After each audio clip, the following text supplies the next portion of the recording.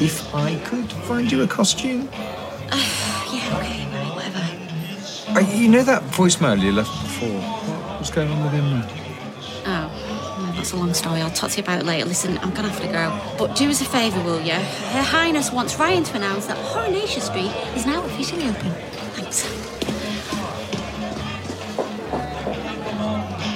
Ladies and gentlemen, boys and girls, Coronation Street is now open. The talk of the street. Talk of the street. The talk of the street. Talk of the street. The talk of the street. Talk of the street. The talk of the street. Talk of the street.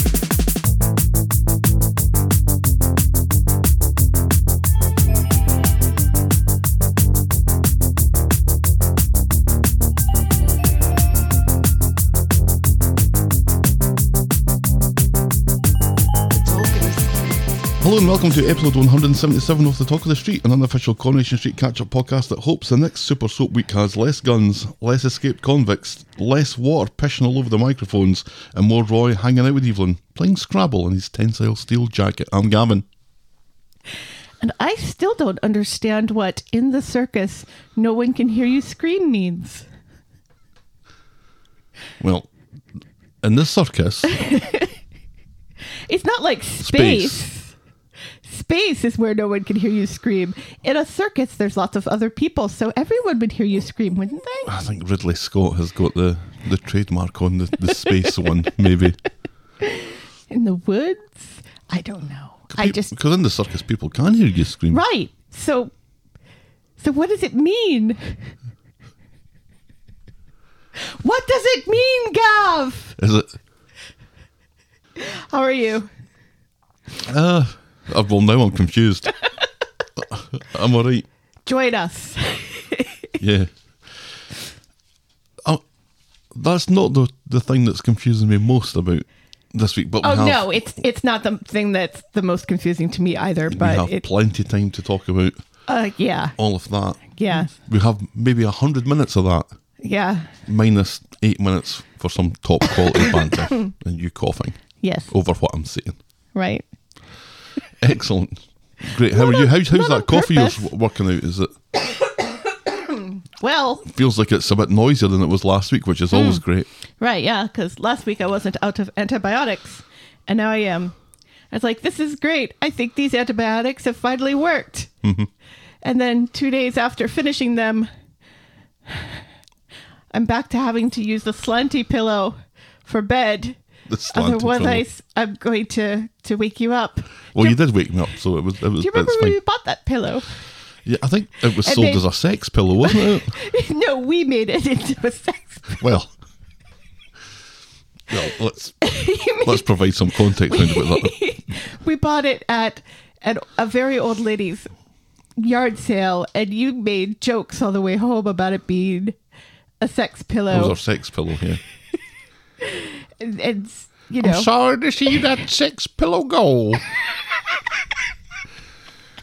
Me and Humphrey, we had some good times in that thing. Humphrey Bogart, that is. As he's falling out of the back of me. Etc., etc. Yeah. You get the idea. But it was very helpful when I had major surgery, so. Yeah. Yeah. Excellent. Because that's exactly what we used it for. Major surgery. Or recovering from major surgery. Let's start this one again. I don't think we have time. I don't know if we have time or not. We get the podcast we deserve. We get the Batman we deserve. Right. And the Coronation Street. Vibranium coat. It's what? His vibranium coat. Vibranium. Yes. So that's made up. It's the made up metal that comes from Wakanda, which is a made up country in Africa where the Black Panther is from. I thought that was Marvel. Yes. Batman's not Marvel. No, Batman is DC, but I don't know enough about... Even I know that. Yeah, and I know it too, but I'm not well versed in made up DC particles and metals and stuff because I prefer Marvel to DC. So. But in mixing them... There have been crossover events, so it's possible for Batman to have some vibranium in his utility belt. It's not possible. It's not possible because he's not real. In the made-up versions of the stories. And how do you know he's not Oh, real? how do we fucking get down into Marvel again? Broaden your horizons. I have. See other things. I have broadened my horizons because I've been watching a DC show all last week. No, I mean, beyond all of that. And also, I spent a week watching music documentaries, which you can find out more about if you listen to our other podcast, That's The List of Lists. Podcast available. Yes. Dropping on midnight Monday. on Monday. There we go. There we go. That's our ad done. Yep. Me being outraged and then smoothly going into a list of lists. All advert. coming back to me now. Absolutely. Oh, well. Which is a song I'm sure we'll eventually get to on The List of Lists. We have an awful lot to get through this week. Yes, we and do. I think I might need my Timbot 4000 stings. Yes. Yes, you will. So let me just... Yes. And I have to refine my outrage voice. Just find the right timbre of outrage and confusion and anger, which is different from outrage. Shall we preamble then, my dear? Yes, please. Give us some of the... That's far too obvious. Give us some of that subnautical Corrie news. How did you get subnautical out of all of that? Underwater. We didn't even talk about Namor. Anyway, Who? we don't have enough time. Anyway, here's Johnny Where? teaching in a forest school. What? Richard Hawley, in a recent interview, shared plans to volunteer and produce a documentary about the program, combining play, mental health, and nature. The program being a forest school, which is, I think, what we call a Waldorf school here in America. There's one near his house, apparently. And what is that exactly? It's a school that integrates nature. That's like in a forest and integrates play and nature, and it's a very crunchy sort of thing. Yeah. It sounds like a horror movie waiting to happen. I'm sure it has. Oh, okay. Anyway, no word on whether the students will be served chili con carne with or without rice. See, that would be a documentary I'd watch.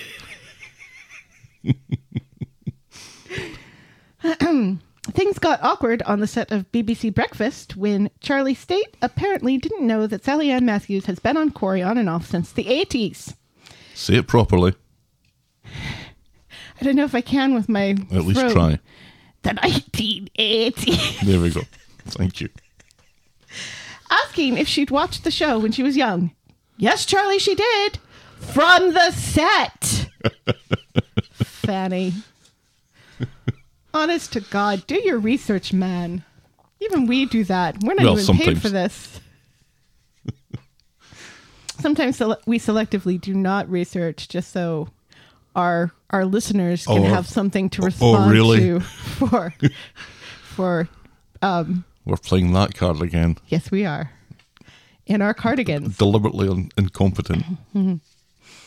Finally, Corrie director Amanda Mealing revealed this week that she discovered that she was adopted at the ripe old age of 30. Apparently, a drunk relative blurted it out at a wedding. Oh. A sure argument for elopement, if ever I've heard one. Wow. And that's Corrie News. I misunderstood that. I thought she got adopted when she was 30. No. But she found out when she was 30. Yes. Wow. Yeah. That her parents, and apparently the family had always joked about the fact that she doesn't look like anybody else in the family, which I don't know if you want to keep an adoption a secret. That's the sort of thing you want to joke about in your family. But apparently, this was going on at the wedding and some drunk uncle went, yeah, that's because you're adopted. Yuck, yuck. See, uncles, they know these bits of information and they don't share them. No.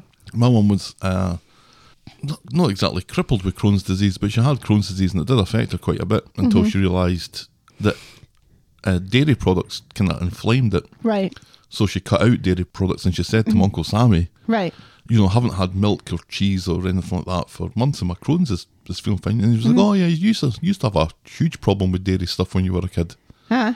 Well, that would have been good to know. Right, yeah. Like years ago. My dad didn't find out he was adopted until he was 20. So, and that was the thing that really messed him up. So if your kid is adopted, tell them now. Well, I guess sometimes it just doesn't come up. Is that Corey News? Yeah, and that's Corey News. Again. Just to be sure, that is Corey News. That is Corey News. Okay. And now we will podcast for coffee.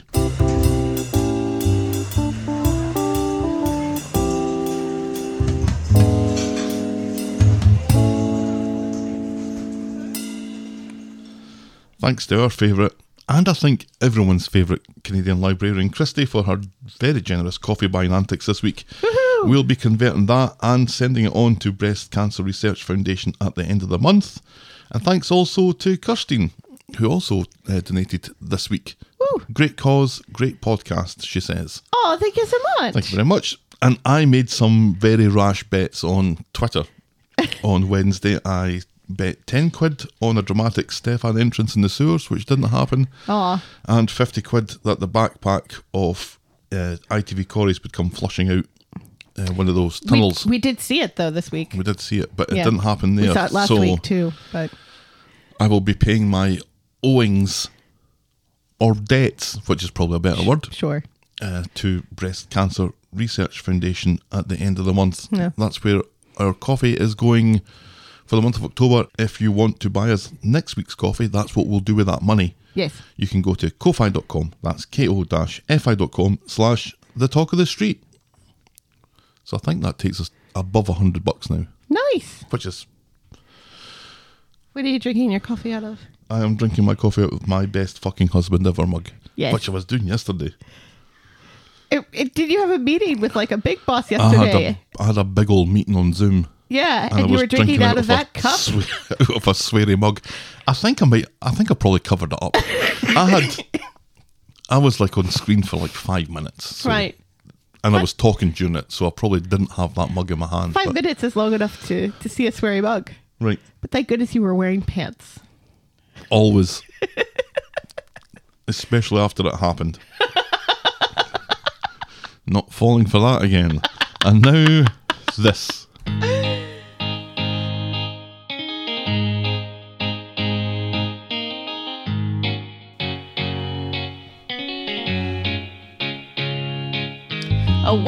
Welcome. Oh, welcome to Last Year Tonight with me, John Oliver. Just enough time to quickly talk about Deliverance without the banjos.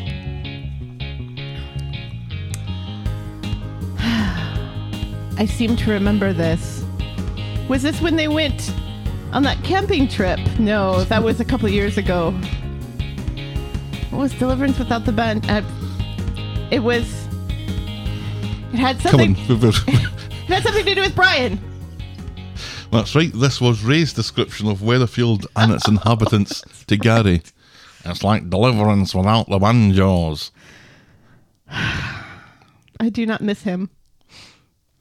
This week I kind of miss him. I was Gavin, and you thought there were far too many penises in the news this week. It was a penis-heavy news cycle. And one of it was some guy flashing his penis during a Zoom meeting. Which I still don't understand how you do that. Without deliberately wanting to do it. I think he deliberately wanted to do it. Or wasn't he masturbating? Yeah. Yes. That's the one they're masturbating now. Yes. He had a porn site open on his other screen, and so was doing double duty there. Oh. I can't remember what the other penis was because there was more than one.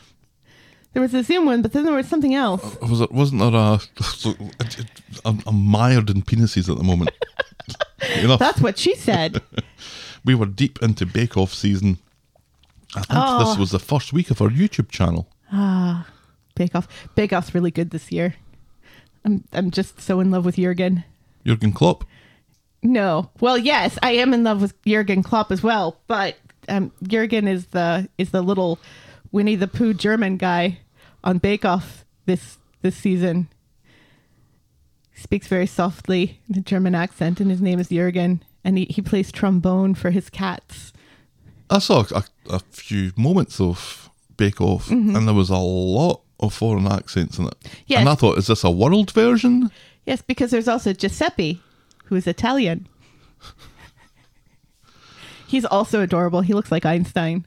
But Jürgen is my favorite. Todd shifts gears from being petrified of rubbish gangsters to basically annoying everyone he comes into contact with this week, getting Billy and his man bag into a right old tizzy. Gemma and Bernie do a power of needless shouting as a watered-down bottle of dish soap convinces everyone to successfully find new jobs in a 7-hour window. I remember that.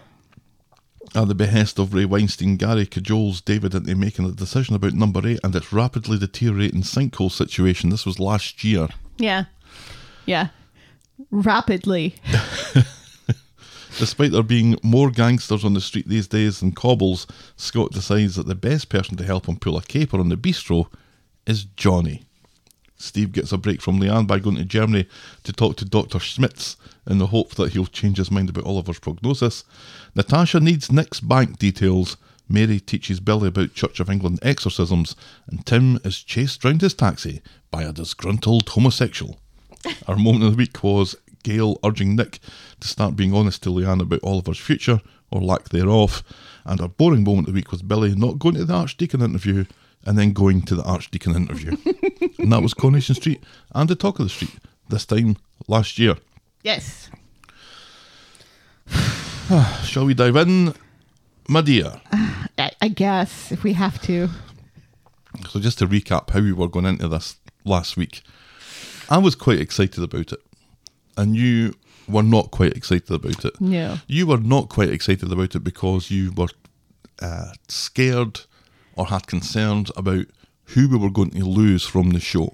I am in a camp with our dear friend Mersey Tart, in that I'm much more about the character development and interesting stories than I am about gimmicky cars going up in flames and holes opening up and things. You know, I prefer my soaps character driven, not stunt driven. Mm-hmm. Yeah. Because I think it wasn't just the street that had a few sinkholes. I think the plot had a few sinkholes as well, didn't it? and it kept going. It was relentless. You know, in this day and age, when we have the technology to do things well in certain spheres and less well in other spheres, maybe we keep those things to the places that have the money to do things really, really well.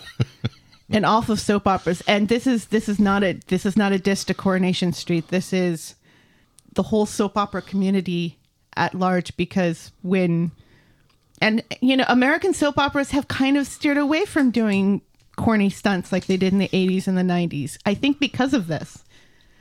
From what I've heard. Well. So I don't know. So I at least was going into this week with some trepidation. You had some trepidation. Yeah. I was quite excited about it because it felt like we'd had 2 weeks of build up. I feel like we're blowing our chips here a little bit. I felt with 2 weeks of kind of disjointed build up as we kind of inched some stories along to this part, and I was quite looking forward to the payoff that would deliver. Yes, but it turns out that some of those inchings were red herrings. Yeah. All right. So anyway, join us next week. Let's dive in and start with, and it's just one story. It's just really one story. It's just one story. I've tried You can kind of separate maybe the Allahan stuff out a little bit. Even that I can't do. I can't really separate things out until Friday. So I've tried to group scenes together to try and give it some kind of narrative thread, but we'll see how good a job I've done of it. I expect not a great one. But anyway, so on Monday, a storm is brewing over Weatherfield as the drayman delivers beers to Debbie's Horror Nation Street event. Yes. Debbie. And Little Red Riding Hood plays in the background somewhere. Yeah, that's another staple of Super Soap because there has to be incidental music. Right. And sometimes it works and sometimes it doesn't. Debbie has horny it. devil horns. Kev plans to go as a headless horseman. Ryan is particularly glum as DJ Death. And meanwhile, shit seems to be going down in the sinkhole in number 8's backyard. At home, Abby is checking her gun again, this time aiming it at a Halloween mask before putting it away. Oh, it was Kev's head. Was It's it? a mannequin head We get it. with guts coming out. Abby's got a gun. Yeah. She writes- Abby's got a gun. Bum, bum, bum, bum, bum. Abby's got a gun. And what's the next line, Helen? The something has just begun and everybody is on the run. You're blown away. It's like there's that in it as well, isn't there? Somewhere. Oh, that's that demonetised. She writes a note to Kev to remind him to buy laundry detergent and a different kind of almond milk. Or maybe it's a confession, I'm not sure which. Right. Nina is cyber-stalking ITV Corey and sees his post that handily tells us that he's at home packing ahead of his big move to Germany. He's home alone. Mm-hmm. And he's Trying his dad's aftershave and... planting paint cans along the balcony. Roy reveals that... See, they should have done that. Roy reveals that he saw Nina and Abby chatting and worries that they have revenge in mind. He urges Nina to do the right thing. ITV Corey hasn't changed her as much as she thinks he has. Now Abby is watching the ITV Corey message and now she knows where ITV Corey is going to be all day and she heads out leaving that note for Kev. Mm-hmm. That note has been left for Kev. Yes. It has Let's Kev's name note on it. that, right? It has his name on it. Kevin. Kevin. But Yeah. inside when she was writing it, she wrote Kev. Yeah. No dear. No, yours sincerely at the end of it. No. Abby's about to drive off when Nina demands to know where she's going and what's in that bag. She wants to help. She's changed What's her in the mind. bag? What's in the bag? Abby has the upper hand. No chance, says Abby, and she drives off, and Nina immediately gets on her phone. So Abby is sitting in her car outside ITV Corey's watching them take out the bins. She grabs her gun and is about to get out when the cops show up. There's been a report of a disturbance at ITV Corey's, and they go inside with them. Oh, pig's tits, says Abby. Yeah. For some reason, she thought it was a good idea to go and try to shoot him outside in plain daylight. In broad daylight, yeah. Yeah. Yeah. Nice plan there, Abby. In retrospect, that's probably what she should have done, though. Meanwhile, in jail, Harvey approaches a bent screw looking to get his help into a van to get out of there. The screw tells him that you can't fake appendicitis these Right. days because the medical staff are going to Yeah. be all over that. The only way to get out is to create a bona fide medical emergency, like a broken bone. So Harvey runs into the wall with a boner and breaks his nose. Does No. he break his nose? No, he breaks his hand. He slams his hand Does against the he wall. break his hand? Because later on, he seems to be able to handle a gun with both hands and climb out of a upended truck with both Spoiler. hands. You settle down, we'll get there. This As is far not as the we only know- injury that we're told happens that obviously... As far as we know, Harvey has broken his hand. Then Shona is taking Sam This through is the the house first- of horrors that has Kirk as a mummy in a coffin. Made out of knicker elastic. Yeah, so the factory is now out of knicker elastic. That was quite funny. That was funny. Nick gets a call from Natasha, who's stuck in traffic in that London because of the storm and might not make it back. I'd better go now, shouts Natasha. I've got traffic to sit in for hours on my own. Bye. Right. Sam's disappointed because now his costume won't make sense. Right. And also because mummies don't sit in coffins, they sit in sarcophagi. And there is no sarcophagi Yeah. for Kirk to sit in. You see that corner over there, Sam? That's for people who share that. Off you go and just stand in that corner for a wee bit. You're a good boy. Leanne storms into Toya's to shout at Imran, and it comes out about Imran's infidelity with person or persons unknown. Leanne thinks Toya is being a doormat, but Toya insists that he's out on his fucking ear as soon as Elsie leaves. Also, Harvey's appeal is dead in the water, which calms Leanne somewhat. Yes. So Harvey, Elsie, who sleeps through this whole episode. with a big beaming smile on her face. Right. With nobody else. Harvey is loaded into a prison van by the bent screw, who fails to lock him in the back before jumping up front with the driver. Well, that was kind of convenient as well. The one bent screw is the guy who's helping to transport Harvey to... Right, Okay, whatever. right. And also that... all of this. All hands are packing their car. Asha calls shotgun, but Addy claims it's citing that Asha has ruined enough of this trip already, so Asha gives in and heads into the back. And after some time during this storm, by the which point it's kind of pissing it down, right?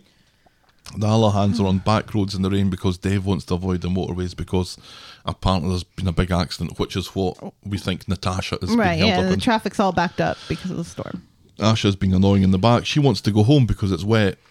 They're going to a hotel. What? Anyway. Don't even get me started on Asha. And she's winding Addy up as Dev barks at them to calm down, and as his attention is distracted to the back seat, he runs over a fallen branch, and the car now has 2 flat tyres, which means that he can't replace both of them because he's only got one spare. Right. Meanwhile, Johnny, whose employment status at the factory is unclear, is at the factory with news for Carla. He's moving to Indonesia. He wants to go and join Kate. Johnny clearly hasn't thought of the humidity or the fact that Kate's going to be there. He has nothing to hang around for. And Carla says, thanks a lot, pal. Right. Carla worries that he's only running away because of Jenny. He insists not. He's off to Bali to live like a king. Sure. That worried me. I think what he meant was it's cheaper to live there, not the other thing. Right. It's Johnny we're So talking Johnny's about. taking a dark turn. In the Rovers, Peter tries to convince Carla that Johnny moving is a good idea, but she doesn't buy it, and she goes to speak with Jenny, telling her about Johnny's plans. Then Carla meets up with Johnny in the pop-up beer tent and asks him along to the House of Horrors, which reminds Johnny of a story about chili con carne without rice that amuses everyone. Timbot 4000 says, who eats chili con carne without rice? Welcome back, Timbot. All Americans. Yeah, that was a weird detail, him telling Carla the story that she can't remember. I kept thinking in the back of my mind that he was confusing Carla with Kate, that it was actually Kate. Because how much of Carla's childhood did she spend with Johnny? Not very much. Right?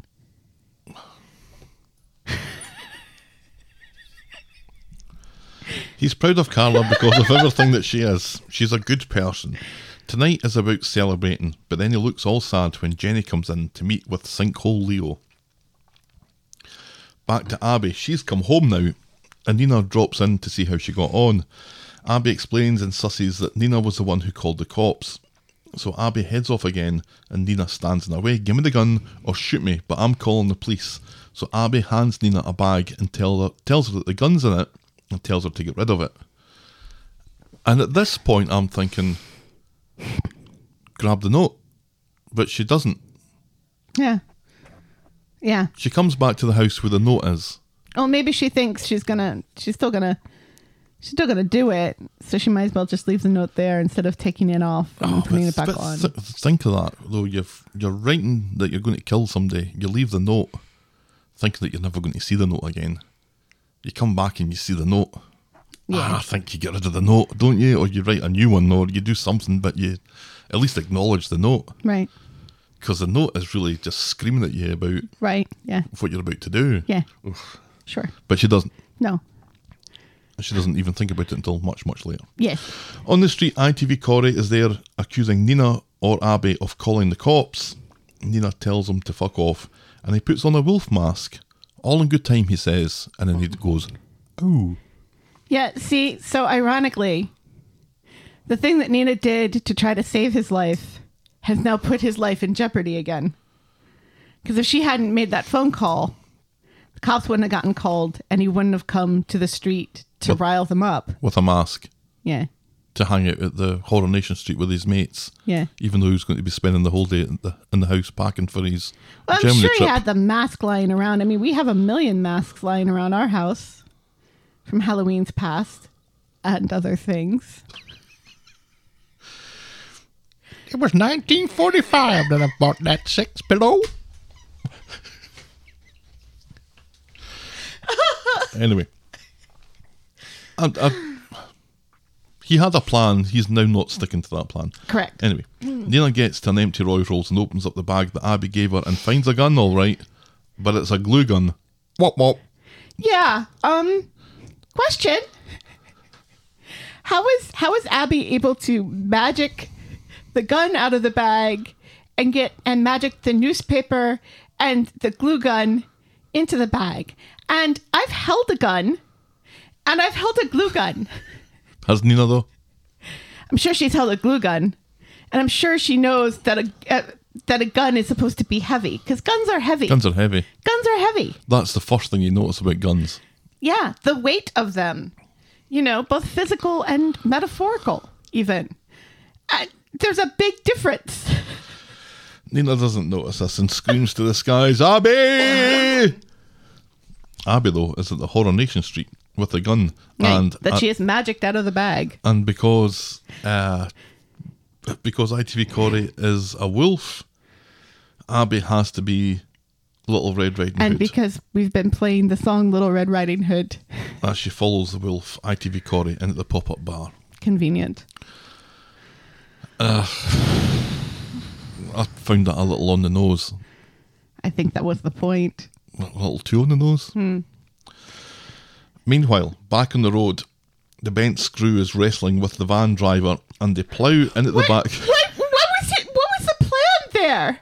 What was the plan there? We're going to drive, and then I'm going to attack the guy who's driving and overpower him and switch seats with him while we're driving, and then drive you to the airport? Yeah. What was the plan there? What is going on? Tell the guy to stop because you got to take a whiz. Yeah, that would have been simpler. And then while you're out taking a whiz, open the back, let Harvey out. Well, it doesn't need to open the back. The back's not locked. Well, no, I'm sure like the back is locked. I don't think so. But who knows? None of this makes any sense. So, It's something Helen shouts for the first time, but definitely not for the last. William Shatner all of a sudden. That's not to say that William Shatner. That's to say the man William Shatner. Nobody shatting anything. Not yet. You think he did in space? So anyway, they plough into the back of Dev's car before going on to hit the verge and flip onto its side. Right.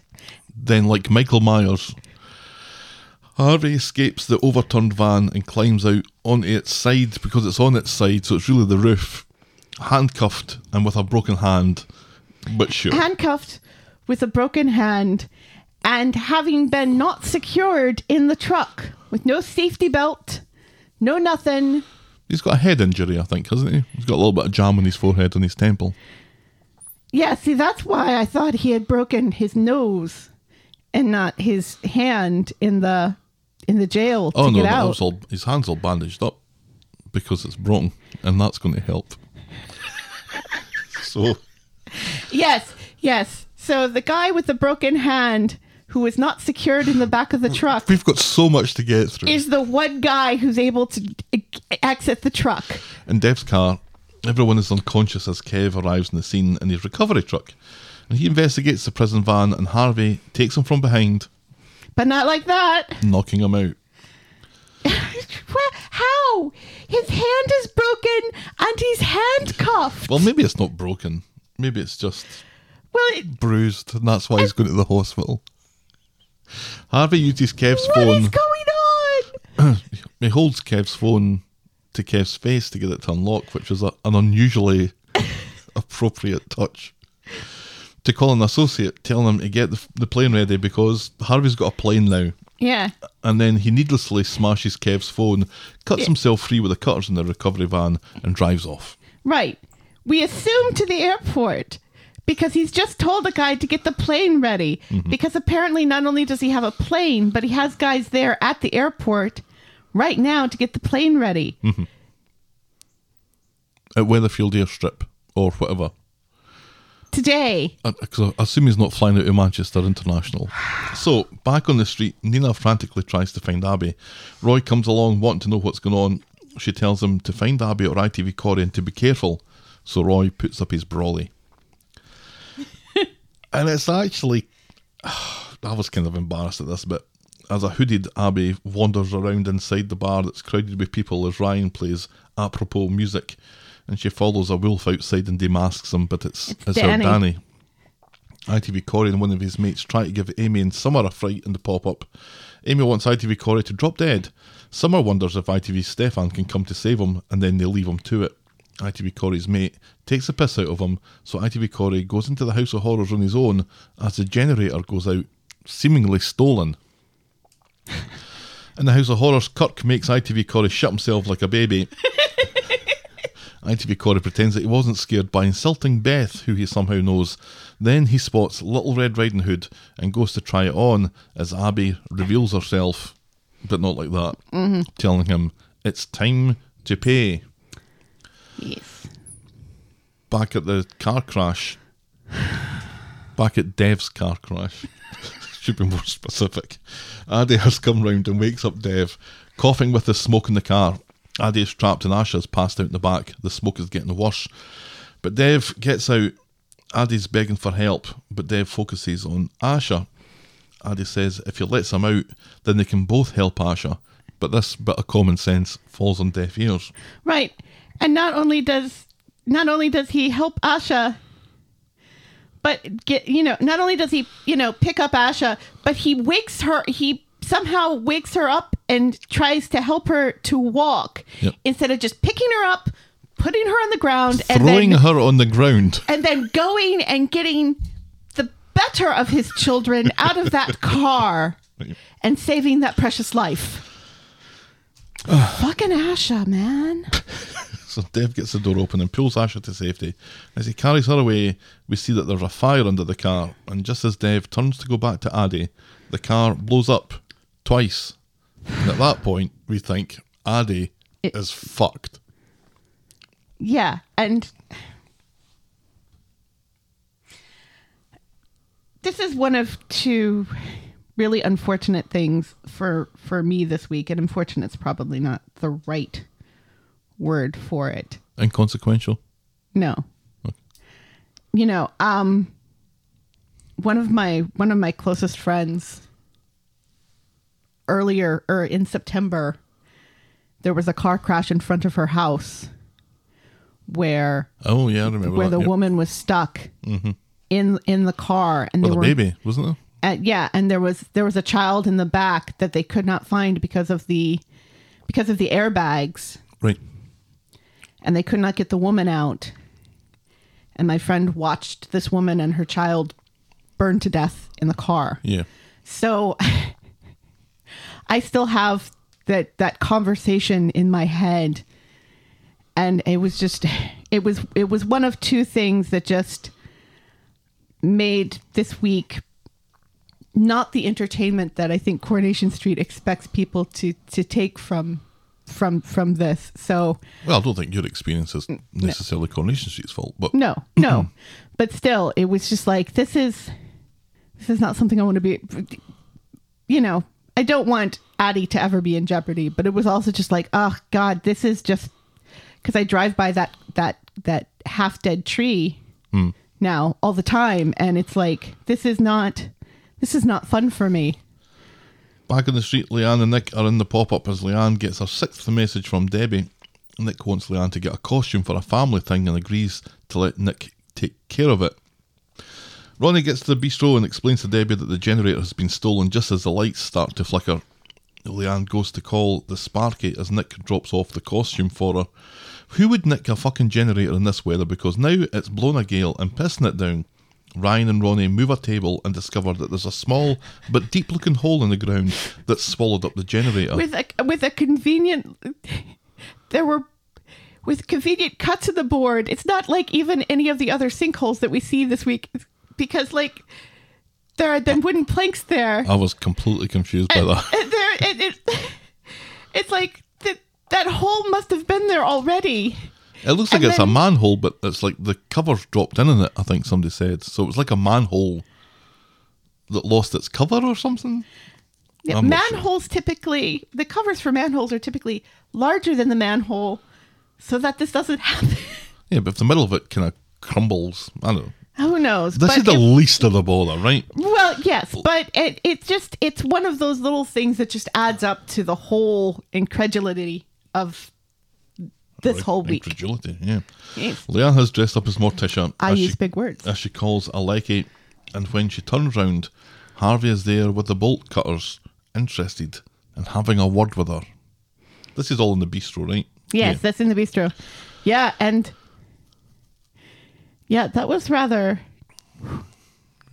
an intimate scene, wasn't it? With their faces so close together. Oh, yeah, I think there's more of that on Wednesday that I mentioned. ITV Corey says that he has nothing to pay for, so suck it up, Abby. Abby's met some scum in her life, but doesn't hate anyone as much as she hates ITV Corey. He leaves her and wanders further into the House of Horrors, and Abby follows on. He sneaks up on her and slams her into a wall. She pulls the gun on him. He calls her bluff, telling her it's fake, and so she shoots a mirror, and ITV Corey shits himself for the second time in as many hours. Oh, is that one of Seb's toys? Oh, is that from Seb's toy box? Mm-hmm. God, he's just so insufferable, Yeah. even in the face of death. So he insists his innocence over and over, and Abby takes far too long as she ponders over her bottle, so that literally the ground beneath her feet disappears. And they're like And they cartoon characters run who've in, lost they their run in place who've in lost the their happy air, thoughts. like Scooby and Shaggy, and then fall. and Muttley. Roy finds Nina in the pop-up and warns her that he thinks he heard a gunshot. Oh yeah, says Nina, that'll be Abby, she's got a gun now. Roy is shocked that Nina kept his secret and goes off to call the fuzz. Why would you do that to me when I have liquid in my mouth? In a subterranean sewer, Abby and the ITV Corey are lying injured on the ground. Abby looks like she's broken her leg or something. Or her gun arm. is There's by her like- side as bricks fall in from the sides of the hole, and it's a set that has lots of running water pouring into it, Yes, which I actually found quite impressive. and electric wires snapping. Mm-hmm. Yes, it's a very dangerous set. Yep. It makes me wonder about the logistics of putting something like that in place with all that water, because there's a huge amount of water that's pouring into it just all the time, Right, and then there's even more at certain points. right. And that was Monday. On Wednesday, ITV, Corey and Abby come round in the sewers. Bits of concrete and brick are But not like still that. falling into the hole. And there's some very ripe dialogue between the two of them as ITV Corey gets to his feet and tries to climb out, just as more bricks start coming down. Well, we assume it was ripe. Well, the downside of having so much running water on the set was it was really difficult to hear what was going on. Yeah, the sound editing in all of the water scenes were just not great. In the water scenes and in the And rain. yeah, all the and- scenes in the rain and all, well, which is, I guess, I rain guess is it's a water water. scene. Yeah, I guess so. yeah, the sound editing was just, It's hard to pop the subtitles on, Yeah. and then I kind of wished that I hadn't. 'Cause like, oh, really? You're evil. You're pure evil. This was written by Jonathan Harvey, who normally he's got a great ear.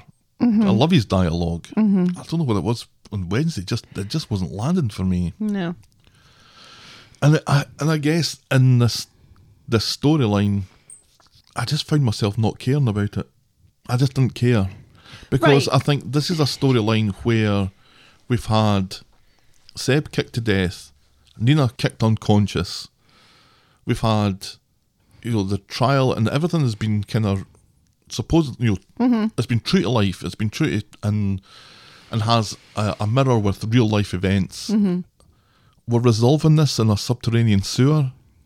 I was just kind of, not that I was 100% on board with the storyline anyway, but I felt it kind of deserved a bit better than that. This is not the only story that I feel that way about. So anyway, back at Roy's Rolls, Nina stops Roy from calling the police. We don't know that Abby has definitely killed ITV Corey, so let's just settle down, Right. says Nina. And this seems to convince Roy, and he goes off to find her, telling Nina to stay put. Back in the hole, more stuff's fallen down and there's electrical sparks here and there, and ITV Corey spots the gun, grabs it while Abby's incapacitated. Not so fucking brave now, are you, love? He says. Abby taunts ITV Corey to pull the trigger. Confirm to everyone what we already know. You're pure evil, says Abby, awkwardly. ITV Corey is in the middle of explaining what a serial killer is, Right. when thankfully some more masonry falls into the hole, hits him on the head, and knocks him out again. Yeah, that. God of Plot saying, you shut up for a wee bit now. Yeah. Yes, because Abby calls him a serial killer, and he's like, technically, Well- serial killer has to kill 3 people. Right. Which right there is a confession. Is it? Yeah, because he's confessing that he's killed 2. Is he, or is he just delivering what the definition of serial killer is? Well, he's just correcting her that he would need to kill 1 more person. I would take that as a confession. But anyway. Well, that's you. Oi. So Abby gets the gun back, and they start up again with the shitty insults, and Abby demands the truth. Meanwhile, And Corey says, you can't handle the truth. no truth handler skills have you. Back on the road, I did what I had to do. at the accident, Dev finds Addie somehow on the road, safely away from the car, but unconscious, as the remaining prison guard comes along to the party. Right. Okay. So one of the prison guards has been able to finally, Get out of that van. get out of that. Yeah. Get out of that truck. And it's a good one, right. It's a good one, not the bad one. So I guess we're assuming the bad one is dead presumably. because we never see or hear from him again. Nope. And he's not taken away in an ambulance. Nope. What I'm assuming has happened is that Addie was finally able to find the door handle, because that was the problem. He couldn't find the door handle because of all the smoke. And then just as he had opened the door, things exploded and it blew him out. But not like that. But it didn't blow him out towards the forest where his door was pointing. Somehow, in midair, his body pivoted into the road This happens, I'm led to believe. with no Mid-air pivots.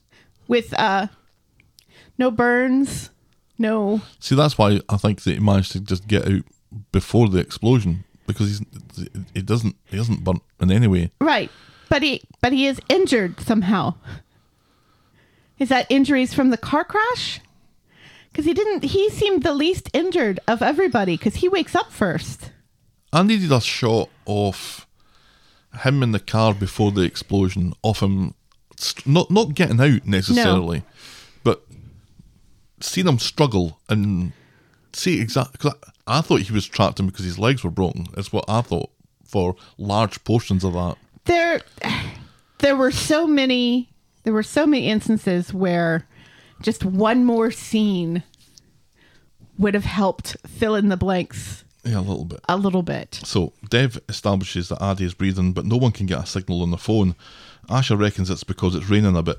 Everyone must be dialing 999 for a weather update or something. Well- Dev pretends to be the doting father to an unconscious Addie, and meanwhile the Screw goes to check on Kev. That's not the Screw. Who everyone has forgotten about. It's the good guy. He's still a Screw. What is Screw supposed to mean? Well, you tell me, because you just told me that he isn't one. Well, I thought that a Screw was somebody who is working for both sides. No, he's just a prison guard, Why do you call a prison guard a Screw? because that's what they call them. Oh, You never seen Prisoner Cell Block H? apparently not. Apparently not. So anyway, yeah, everyone's forgotten about Kev, apart from this Who's guy. been knocked unconscious and has been unconscious for quite some time. I kind of So thought he's probably got some brain damage or something. I thought he was dead. Yeah, That they were going to, when we finally realised that. Oh wait a minute, where's Kev? he's still unconscious for this long. That's not a good sign. And also, how convenient was it that Harvey was able to get a signal, but no one else? Ambulances finally arrive and everyone goes off to the hospital to get checked out. Kev's sitting up, so he's fine now. Well, Well, sure. Dev tells Asha to tell Debbie what's happened. Meanwhile, Harvey wants Sharon's number from Leanne. Leanne, like the audience, asks, why the fuck would she have Sharon's number? He grabs her phone and decides to text Simon and Toya instead. well, Send no. the number First he says, "Oh, well, that's right. Well, give me your phone so I can call her." And then he stares at the phone and says, "I don't know her number either." And I'm like, is this supposed to be scary and tense? He sends a text to Toya and Simon that says, "Come bistro now, problem X." Because he's Boom, boom. he's a 4-year-old child. There's also a rather nasty undertone that Harvey may end up raping Leanne, I thought. Or that he has the hots for her, you know, and in another time we could have been together. Well, we thought that yeah. months ago. Right. Yeah. So this is chemistry that we noticed before. Yeah. From both of them. Because she seems, I don't know, she's terrified. Right. But Don't go all straw dogs on me here. there did seem to still be, because she doesn't shoot back anything at him about that. She's just kind of shivering there. And it was kind of sexy. Oh, I'm surprised It was a at that. little sexy. Toya Because I knew Leanne was safe. Toya sees Simon meandering through the beer tent. They both got Leanne's text and they find it a little bit demanding, so fuck her, they say. And weird. And we're going to have a drink instead before we do anything about it. Meanwhile, Leanne needs a shite. Harvey isn't about to accommodate until Leanne tells him that if he can guard the door, she needs to go and Yeah. use the lavatory. Yes. So she gets up and makes a stupid move for the phone, so Harvey starts wrapping her up. Oh, is with that what duct she tape. did? Yeah, I thought so. I thought she just got up and started walking away, and then he freaked out and No. piled her down. No, she It made was- she made a dive for something. Did I she? presume It it was was the so phone. dark. I couldn't tell. Again, this is problems, right? And this is even before the lights go out again, because the lights are on, sort of, aren't they? They're dimmed. There's, Oh, it's like a brownout, Right. but not like that. That was what Leanne wanted to go do. In the beer tent, in the beer tent, Ryan spots Leo with Jenny and asks him to help investigate the hole that swallowed up his generator. And this lets Jenny bring up Johnny's leaving. She thought they were aces now, and Johnny realises that they are, and he should have said something. She doesn't want to drive him away. David and Shona are off to the beer tent but spot Leo and Ryan at the generator hole. Leo wants to have a look into David's hole Like that. and evacuate the area just to be safe. So Ryan and Kirk go back to the beer tent and try to get people to leave, but then the mayor from Jaws comes out and tells everyone that everything's fine and will remain open. And it's just a play. It's immersive theatre, Right. so no one goes nowhere. Later, Debbie is with Toya and Simon when she gets the call from Asha about Kev just as Roy turns up and asks about Abby. So there's Debbie, Toya, Simon, Asha, Kev and Roy in that sense. And Abby. 7 people in that sense. Kirk remembers that ITV Corey was in the House of Horrors. He may be in grave danger, says Roy. He may be in grave danger, says Roy. Oh, just... Why are you putting terrible words into Roy's mouth? He goes off to find him. Toya and Simon are further delayed by Debbie having a panic attack. Meanwhile, at home, Imran gets a call from Sabine letting them know that Harvey has escaped from prison, and by the way, she might have blamed his appeal being fucked on Toya. So Imran calls Toya and tells her about Harvey. And at the bistro, Harvey's getting impatient waiting on Toya and Simon. Leanne tries to talk him into leaving because the cops are sure to be on their way, so Harvey tapes up her mouth to shut her up. And then the power goes out, and when it comes back on, Leanne's done a runner out the back door because Harvey is just impossibly awful. Even though she's wearing a Morticia dress, which, let's remember, Morticia's dress from the Addams Family and how narrow it is at the feet. Oh, yeah. With her hands bound and her face bound. Yep. She's able, in that short period of time, to go out the back, Jack. Yeah, I thought that the binding of her head against the wig would probably make it quite easy to dislodge. Right, well, her hands are tied But, yeah, too. hands So. are tied up. So she hides in Horror Nation Street while Harvey an utterly shite villain tries and fails to find her. Remember that he is a kingpin of this drugs operation here. He has underlings that could be doing all this while he sits on a plane and sips champagne. Right. And while teenagers dance to Creedence Clearwater Revival's Bad Moon. Yes. Where do we find these teenagers that... People in their 60s don't even dance to that song. What's going on? Leanne and Harvey move through the carnival part of the Horror Nation Street. People complimenting Leanne on her fab costume. Right? It's so great that you have duct tape over your mouth. What? And look like you've been crying. This is all excellent. And your hands are bound. Mm-hmm. She doesn't seem to be making much of an effort to change their opinions. Meanwhile, Toya and Simon finally get to the bistro, but by this point, Leanne is long gone. Yes. Back underground now, so ITV Corey finally admits that he killed Seb, but it was an accident. How was he to know that kicking someone repeatedly in the head would kill them? And he offers her 20 quid to let him go. Then he apologises. Abby is about to pull the trigger when Roy shouts on her from the top of the hole, "Stop this madness!" Right. Meanwhile, Abby pulls a Inigo Montoya and tells ITV Corey, "I want my son back, you son of a bitch!" Roy reminds her that she's not a killer like that shitbag ITV Corey. "Oi!" shouts ITV Corey, which actually made me laugh. Yes. Abby breaks down and drops the gun, curls into a ball and sobs for her lost son. Roy takes off his jacket and throws it down to pull ITV Corey out. I'm not sure how. I was like, there's got to be something. There's got to be like a pole or something. There's got to be something. No, Roy's And jacket. how is Roy's jacket long enough to get all the way down there, enough for ITV Corey to pick it up? And what is that coat made of? Is it made of vibranium where he's able enough to of your pull? vibranium shite. I could have said adamantium, but anyway. Whose coat is so well made that it can pull the weight of an adult out of a hole? Adult man.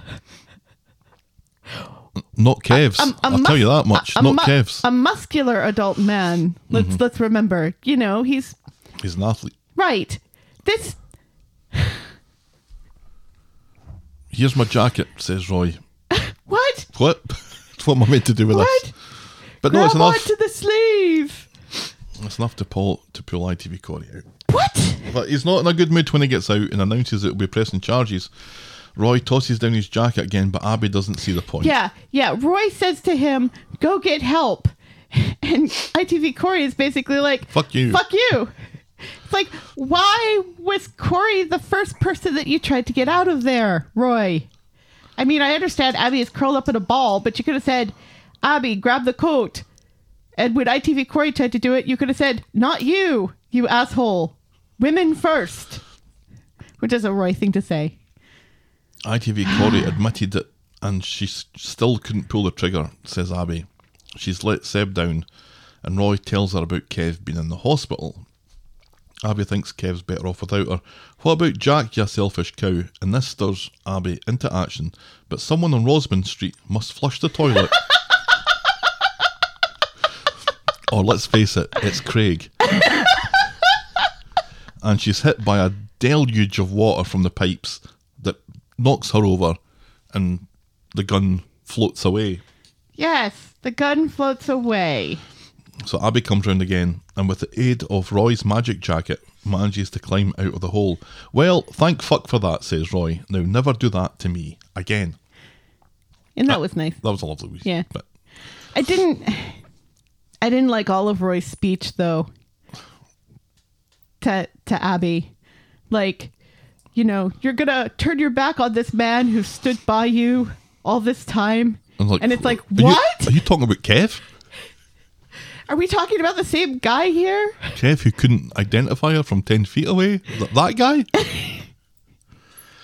Meanwhile, at the number 8 sinkhole, David asks Leo if he thinks the sinkhole on the other side of the fence is somehow connected to his. Leo can't be sure. So David asks to have another look at his ID. Leo shuts down the garden and the house. It just isn't safe. He tells David to go tell Ryan to evacuate the beer tent. No one is listening to David or Ryan except Jenny, who rushes off. So yeah, because she's worried about Leo. Amy and Summer still think it's part of the show, but eventually there's a big crash from the House of Horrors and it changes everyone's minds. So Jenny ends up in number 8's garden looking for Leo, ignoring Shona's pleading for her to fuck off away from the hole. Wasn't it Ronnie who finally was able to shout everybody to leave? I think so. Yeah. The ground opens up and swallows her whole. But not like that. And the rest of her. At the hospital. It looks like Addie is going to be okay. A frantic Debbie. How? A frantic Debbie comes in and interrupts Dev's chat with the doctor. Where's Kev? She demands. How is he? And we never find out. Leanne is about to slide into the House of Horrors when she bumps into Harvey sliding out. He's complaining about He's complaining about the weather because he really is such a shit villain. The House of Horrors facade falls over, missing him. It's my lucky day, he says. And then he falls into the generator sinkhole like a total fucking idiot. It's that wasn't the generator hole, was it? I think so. I think so. Or it was another hole, just another hole. I think there was another. Because it opens up underneath him because he does the whole running in place and then falling. Yeah, the whole facade falling. It was reminiscent of the factory collapse when that wall collapsed around Abby. Remember that? Oh, I was thinking about Buster Keaton. Well, that too, but Buster Keaton was never in Coronation Street. No, not that we know of.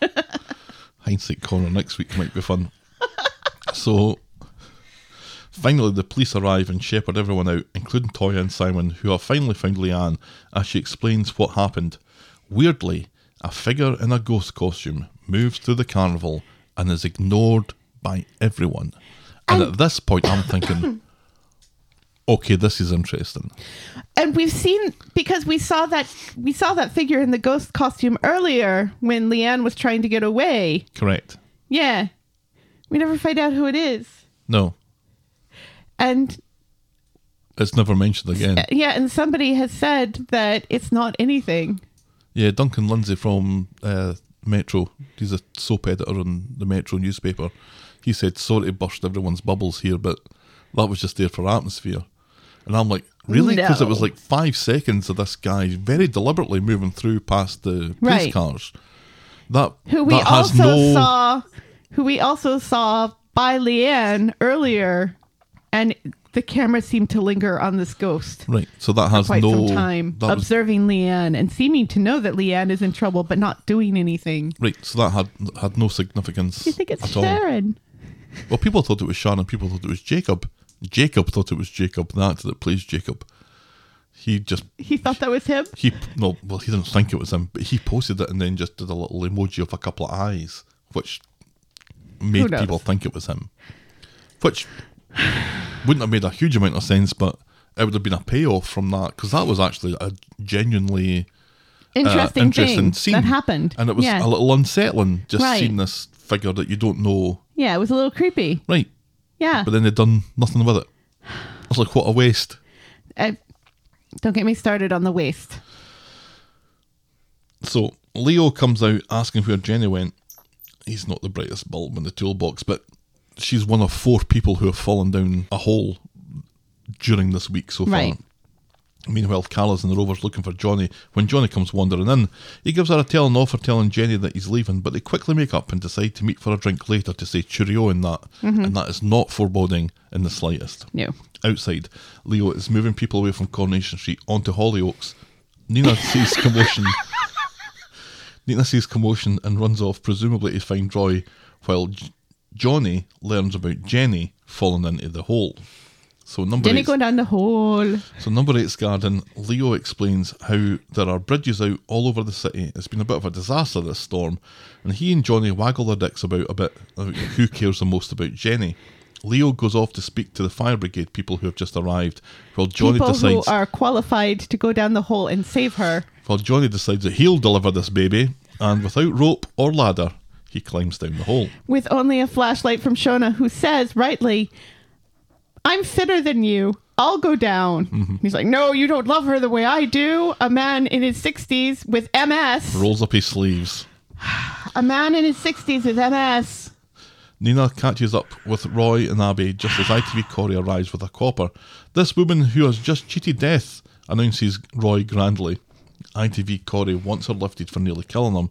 Abby wants to go check on Kev, but she and ITV Corey are taken down the station, and Roy, who can't get a minute's peace, goes off to see how Kev's doing. Right, because all of these police officers who should be helping with search and rescue and also finding the escaped convict who is dangerous and who has killed and will kill again. Has he killed? I'm sure he has. Will he kill again? Maybe. Well, yes. They could take their time to listen to this bratty guy. They could take and not only listen to him and take his statement, but find Abby and take both of them down to the police station. Presumably together. While all of this, while there's an escaped convict on the loose, who has beef. The gun, meanwhile, is in the sewer system. Barley. And it meets the river, which again, our friend Mercy Tart pointed out, wait a minute, that pipe seems to be just going over the footpath.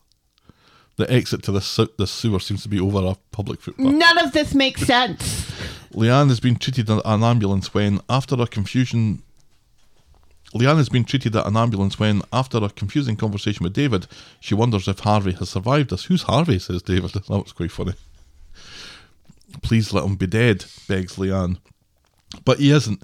He's washed along the sewer system behind the gun and spat out right at it.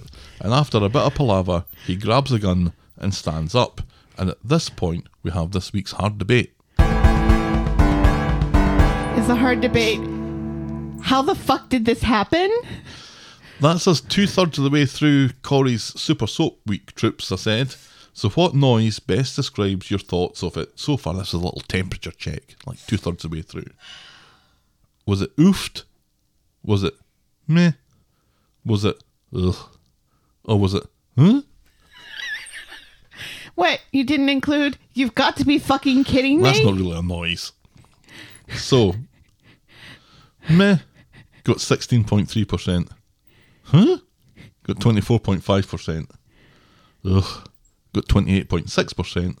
But woofed, got 30.6%. So it's close. I think it's all very close. But what this tells me is that 30.6% of the people that responded were enjoying it immensely, and 70% were not, and 70% weren't. With around about 30% as well going, this is actively bad. Yeah, some of those may have been confused. That whole, the gun coming out of that pipe, and then Harvey coming out of that pipe. And Craig shit coming out that pipe.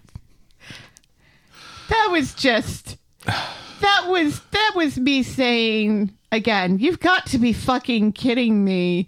When we've seen, and from what we've seen of the underground here, that shouldn't be able to happen, that you just very easily get shot out somewhere. Yeah, it's not a Nile cruise that you're on. No, there's a lot of twists and turns and very narrow pipes going into the very big pipe at the end.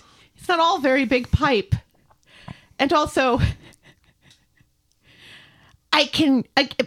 we've pointed out already that a gun is a very heavy thing. Mm-hmm. A gun has weight. Guns don't typically float. No, I don't imagine it floats. It's not like an apple. So it's beyond the ken that a gun has floated out. But then a massive, over 6 foot, muscly gangster also floats out of not an awful lot of water. What is going on here? You just are having trouble suspending your disbelief. That's what I think happening. On Friday, I love superhero movies. Suspending my disbelief is not the problem here. On Friday, and I can split it into now the strands. So on Friday, Leanne can't get a hold of Nick and wants to go to the flat to check on him, but Toya thinks that's a stupid idea given that Harvey might not be dead. He's not the Terminator, says Leanne. Imran says that he'll go. You're not the Terminator either, says Toya. Well, it's either Leanne or me, says Imran, ignoring Simon, who's trying to make himself look small. I'll be back, says Imran, and at that point I think, well, that's Imran dead. We don't see Imran again, do we? We don't see Imran again. So. We don't know where Imran went. Meanwhile, there's this huge plot hole that Imran has fallen into because he went to Victoria Gardens to find Leanne. Victoria Court, whatever. And don't you whatever me. And we never see him again. He's not on the way. He's not inside.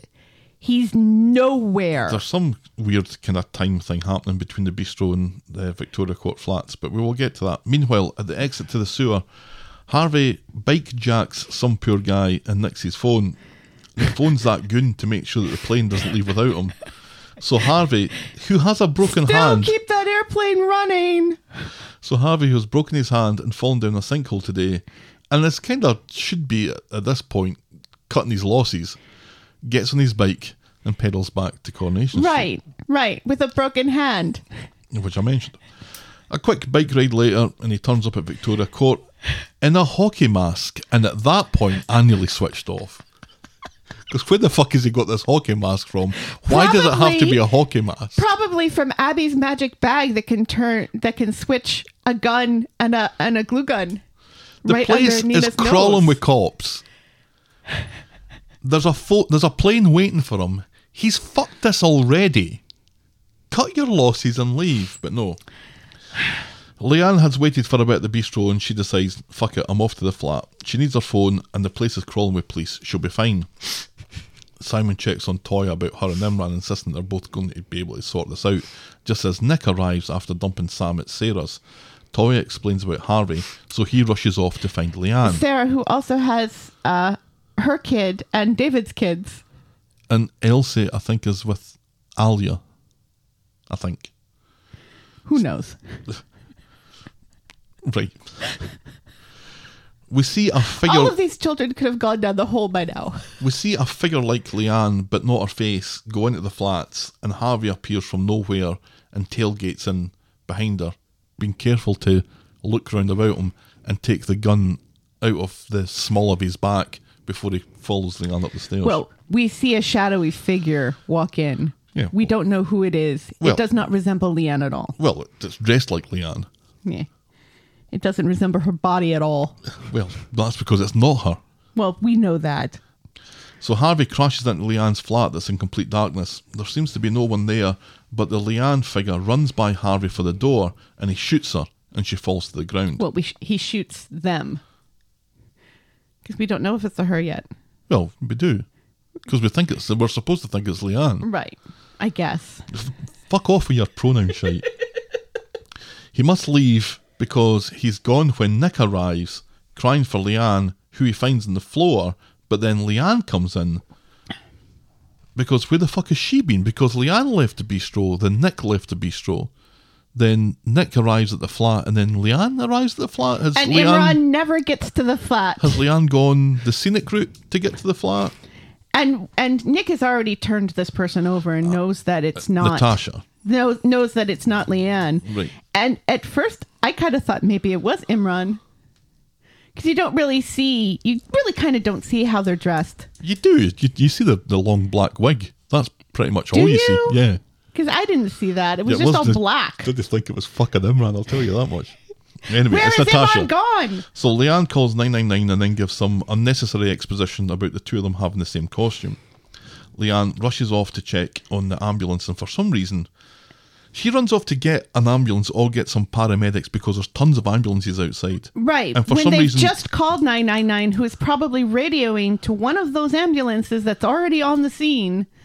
But instead of doing that, she gets into Nick's shitty car where Harvey's waiting in the passenger seat. So Harvey shot who he thinks is Leanne. And then went to sit in a car he doesn't have keys to. And just sit in a car and wait for a while? Why was he there? Did he realize at the last second? No, that because it when wasn't Leanne gets in, Leanne? he says, "You're meant to be dead." Right, but he says it in a way, I don't know. None of this makes any sense. What the fuck is going on, Gav? He wants her to confused. drive. He's got a plane to catch. Either you drive me or I get somebody else to do it, he says. Well, Right. if it's all the Like same to you, Simon! get someone else to do it. Right, yeah, but he specifically threatens, I'll get another member of your family. But nobody's scared of him at this point, surely. Right, and there's not a member of her family around anywhere. And also, why not just take the keys and kick her out? Leanne tells him that she's not scared of him, she's not scared of anything after Oliver, and she floors the Rover 75 that crawls up to 25 miles an hour before slamming into a skip. Leanne is wearing her seatbelt, but Harvey Was isn't. not. And she says to him before they hit the skip, and by the way, the airbag's not on. And Harvey, when she's... There are airbags in that car? When she's roaring down the street, he tells her to slow down a bit, because like seconds before, he's like, right, hurry up, get out of here. Oh, no, wait a minute, you're going to be a bit too fast here. Right, because... He bangs his head on the windscreen and knocks himself out. Right, this is the thing that knocks him out, when he's already been tossed around in the back of a truck. Right. Dev's car didn't have airbags. What's up with that? Would they activate when he was hit from behind? Yeah. Yeah. Well, if you get hit from behind, you go back, don't you?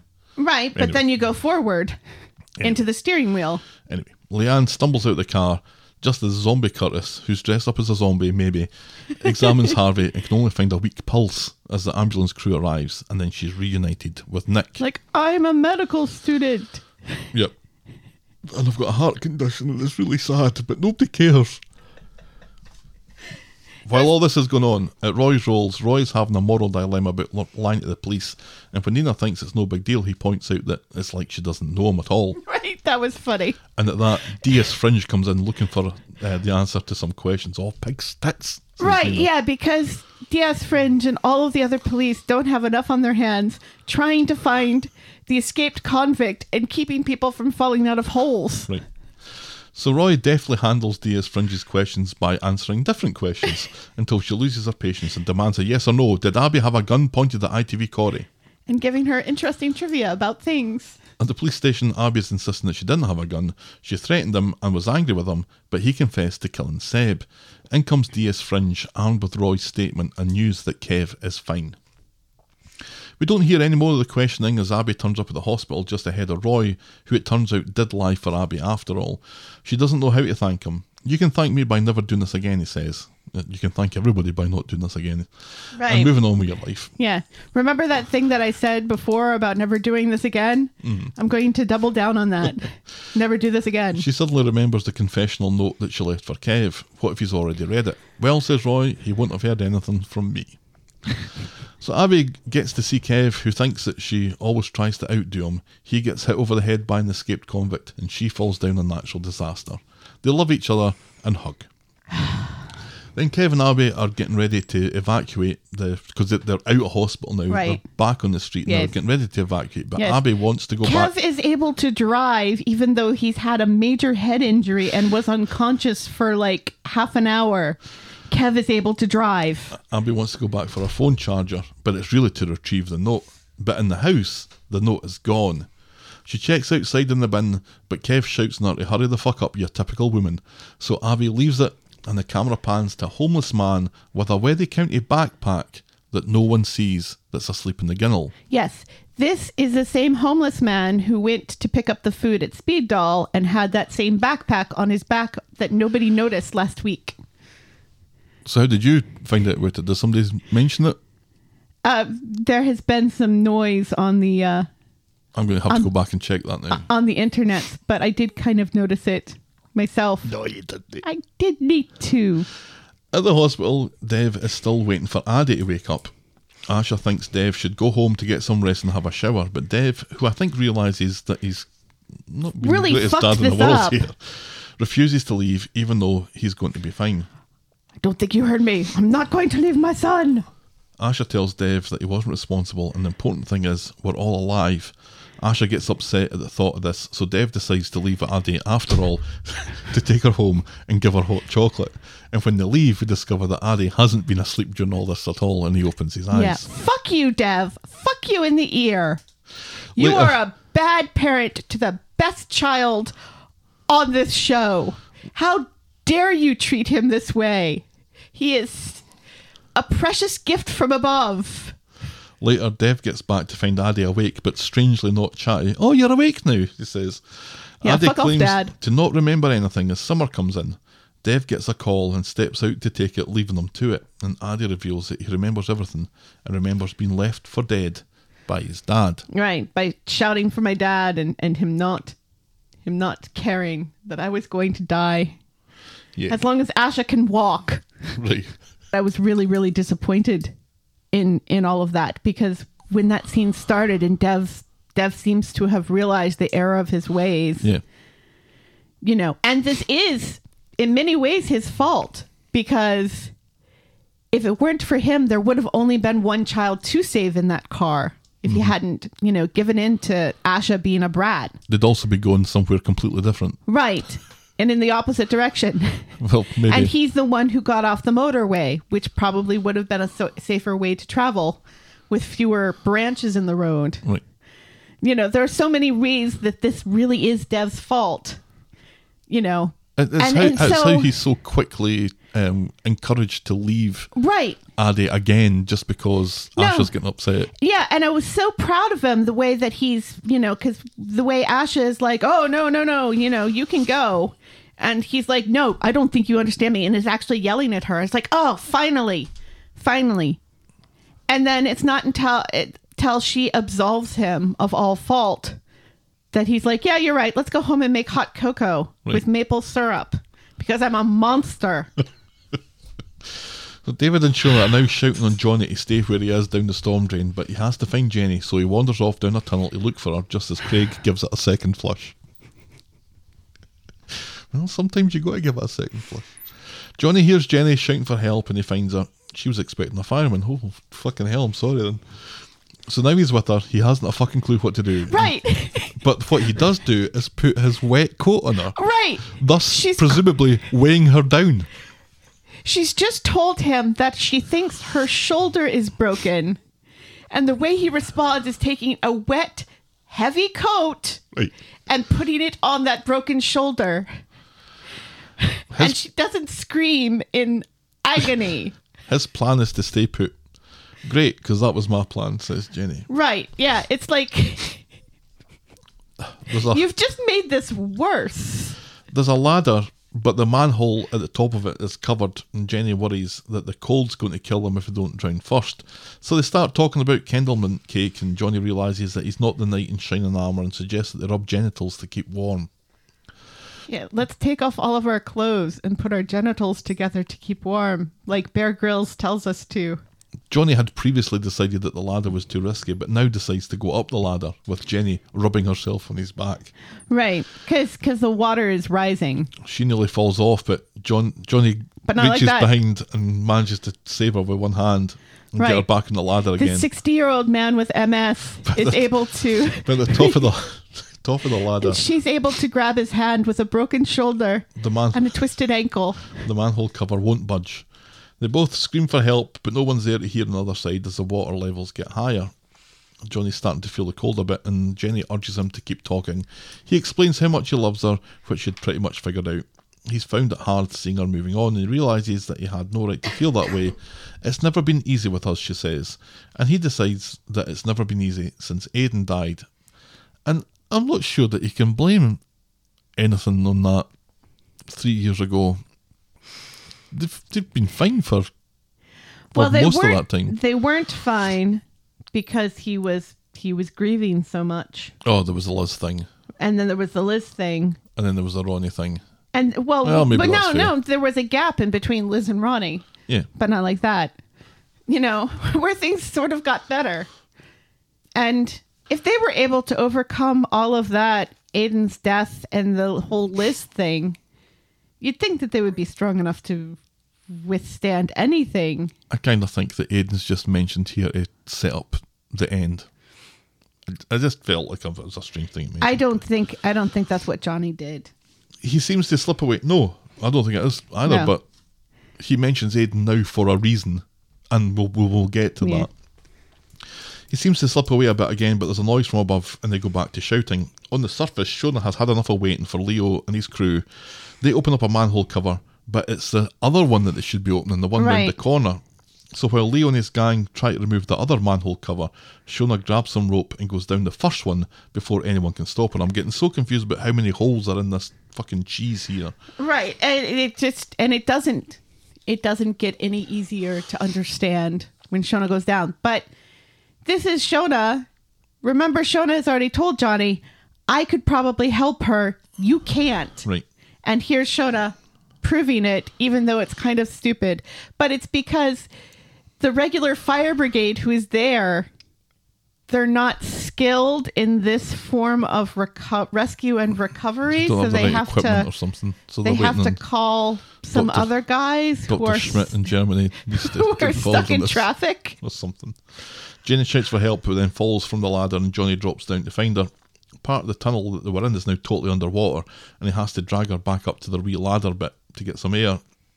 And then we have a long scene where Shona finds out where Johnny and Jenny are and feeds this rope down through the tunnel, allowing the current to take it to Jenny and Johnny.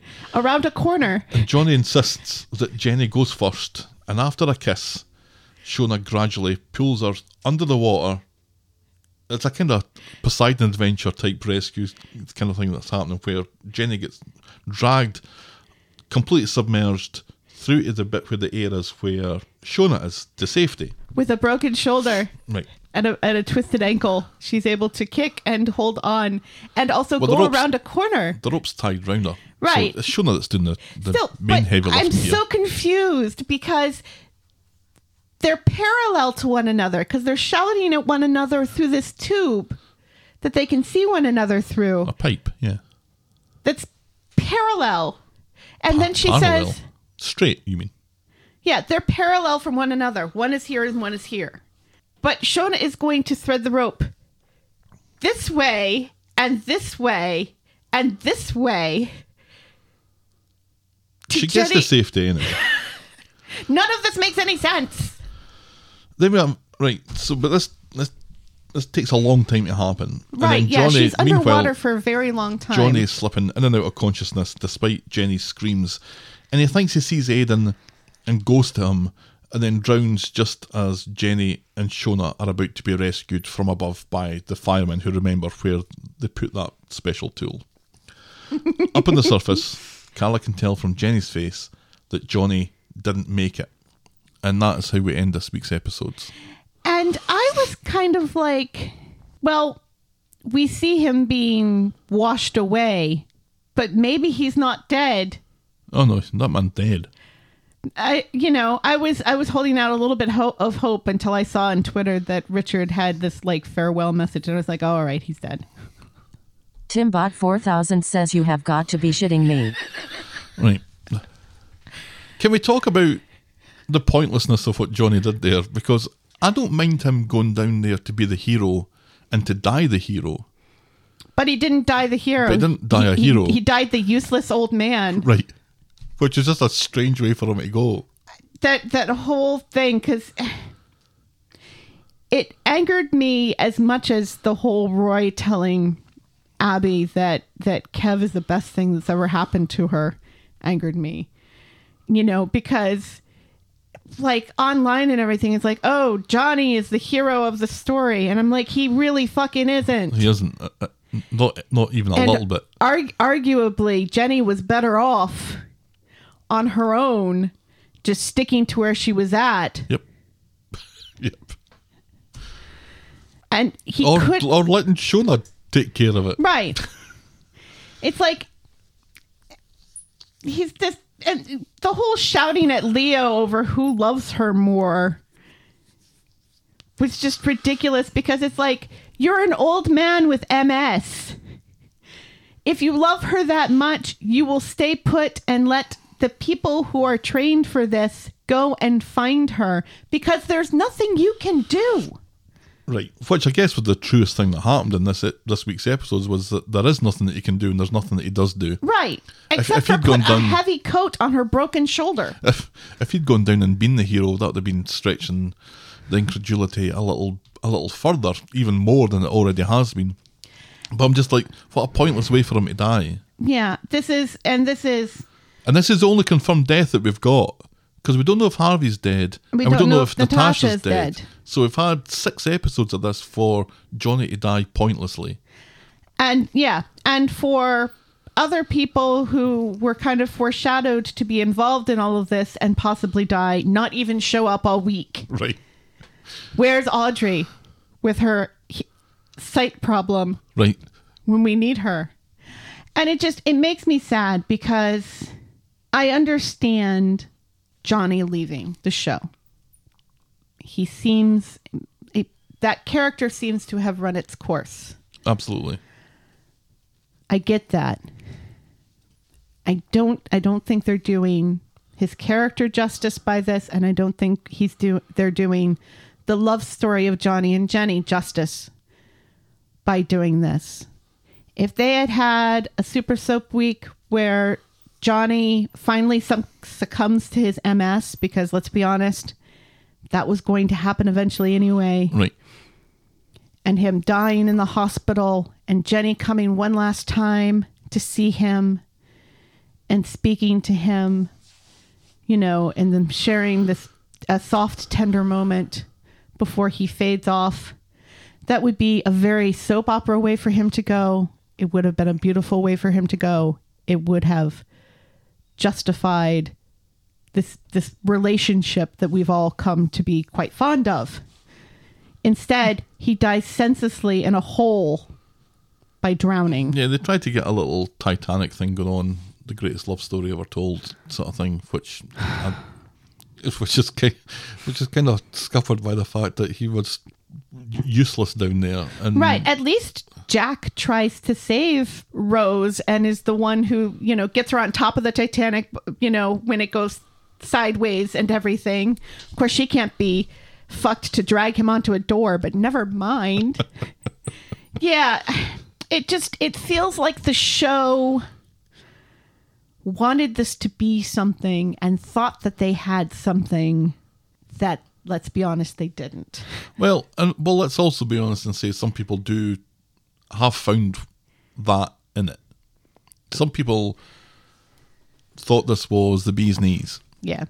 And that they did a remarkable job. I agree that there are individual remarkable jobs that have gone on through this week's storyline, mostly from the production point of view of how do you even stage something like this in a pandemic.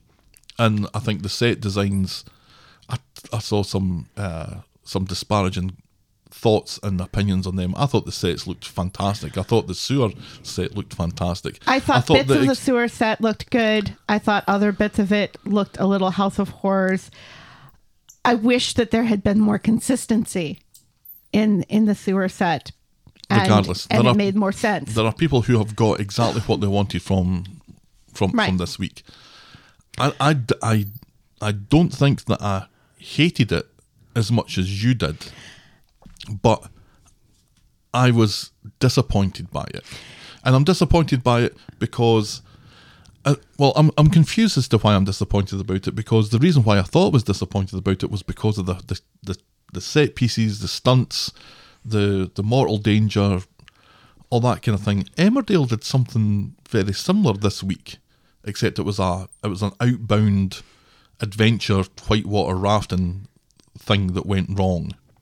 But Emmerdale did it really well, and I enjoyed Emmerdale much more than I enjoyed Corrie this week. But they were doing similar things where stories are converging on the one theme. Yeah. But I didn't get as much enjoyment out of this as I got out of Emmerdale, and I'm confused as to why. Well, I think for me, again, it's unfortunate, the whole car exploding thing, because as I said, I just had a friend who went through a real life, very traumatic, very similar thing.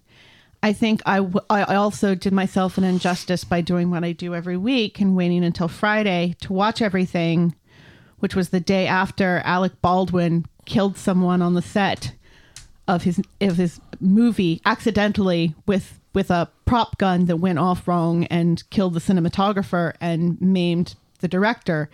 So I was really not in a frame of mind after reading about that horrible accident, I was just kind of like, do we really need guns in this show? Which is arguably an argument we've made time and time again on the show anyway, that there's just far too many guns in it. Guns are asked to do an awful lot of dramatic heavy lifting that I think the more overexposure they get, the less effective they are in that regard. Right.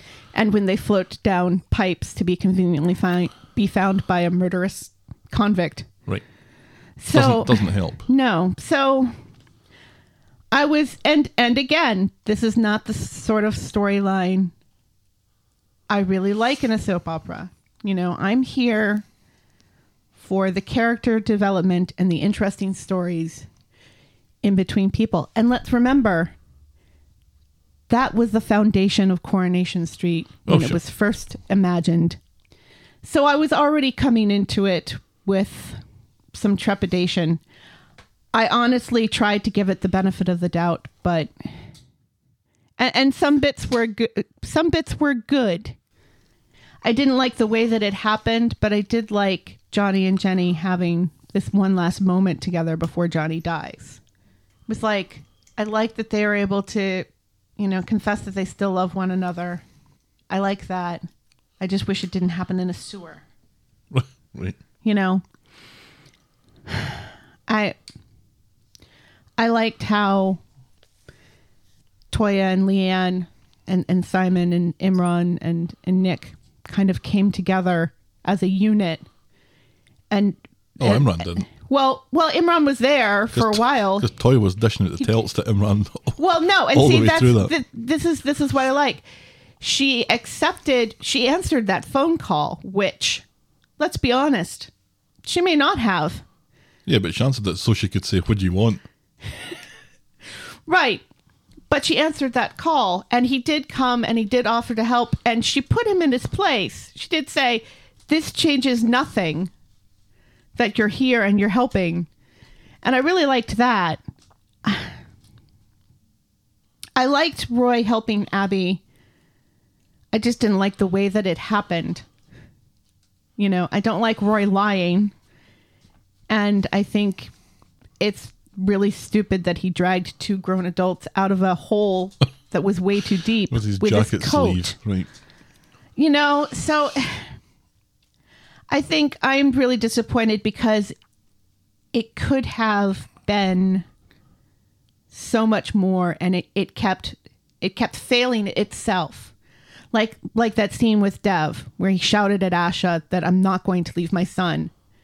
And me being like, oh God, finally, there's some character development there where Dev realizes the error of his ways. He realizes that Addie is right, that he does favor Asha more, and that it almost got his son killed. And then 5 minutes later, he's turned completely around. It's like they've missed this opportunity to do something really interesting and important with this character. Yeah, I think for me, these aren't entirely missed opportunities. I think the ghost moving through the carnival is definitely a missed opportunity. But what really bugged me about the whole thing, and who knows, maybe that will come to something. It's far too late for that to happen. It was like, by the way, I was a ghost that was moving through the carnival. Where were you last week?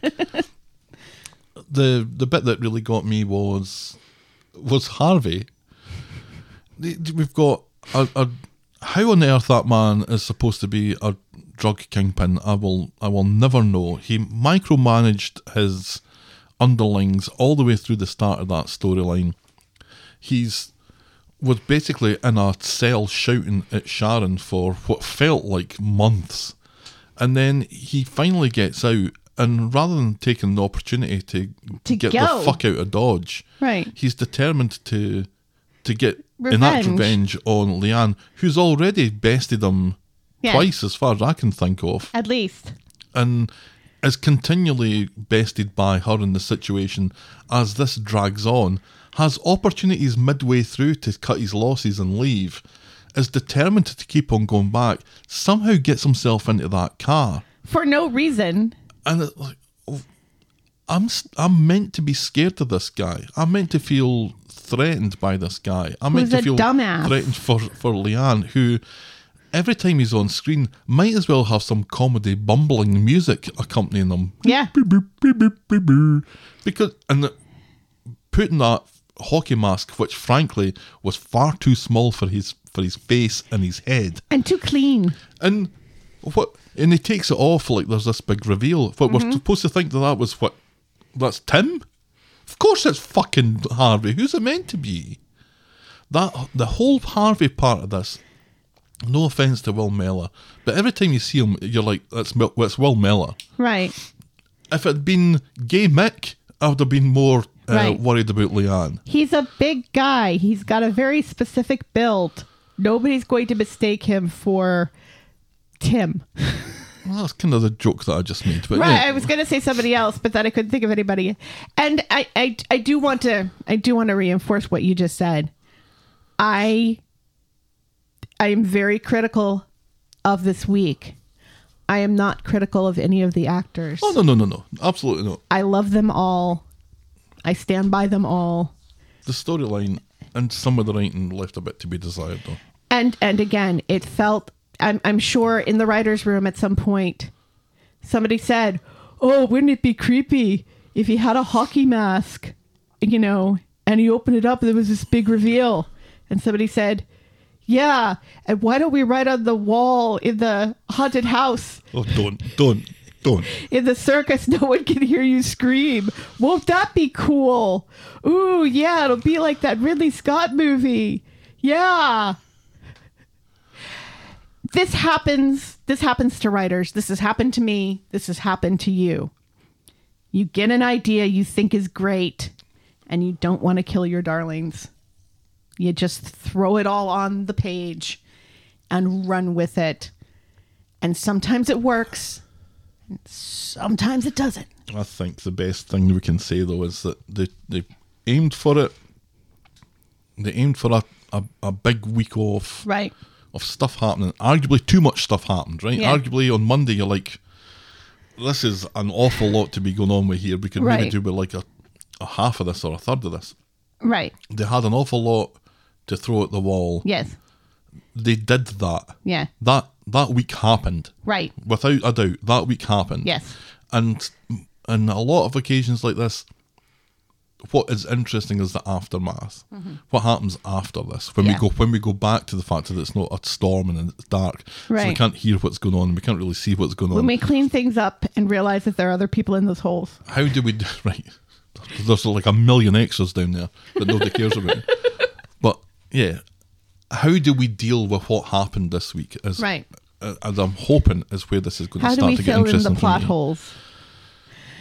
Yeah. Yeah, I agree. I'm hopeful for next week. Because what's going to happen to Natasha? What's going to happen to Harvey? Where's Imran? And, more power to them.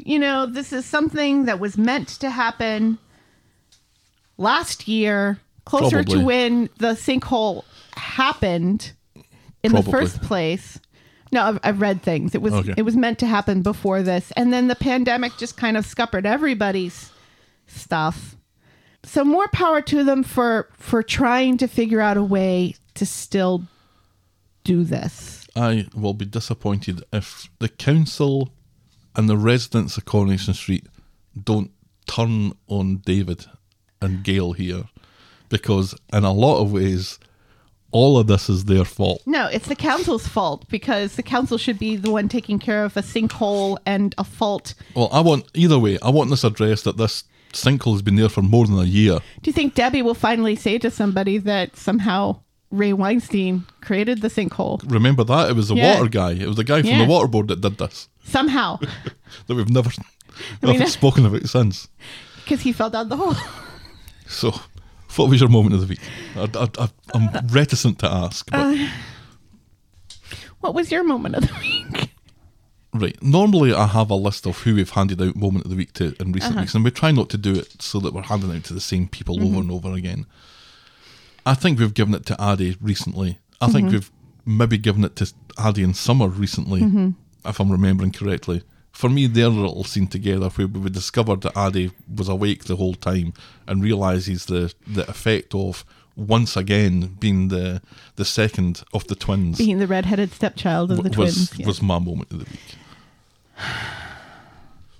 I kind of agree with you. And I kind of want to give it to Johnny and Jenny, you know, and them proclaiming that they still love one another. Just because we're never going to be able to give it to Johnny again. I didn't like how it happened, but I like that it happened. I'll happily go along with that. All right. That's our Moment of the week. Our moment of the week. Let's boring be moment honest. of the week. We're going to give it to Addie and Summer again Yeah, soon. probably next week. Ish. Everything else? Well, that No. joke again. It wasn't boring. It was just disappointing and anger-inducing.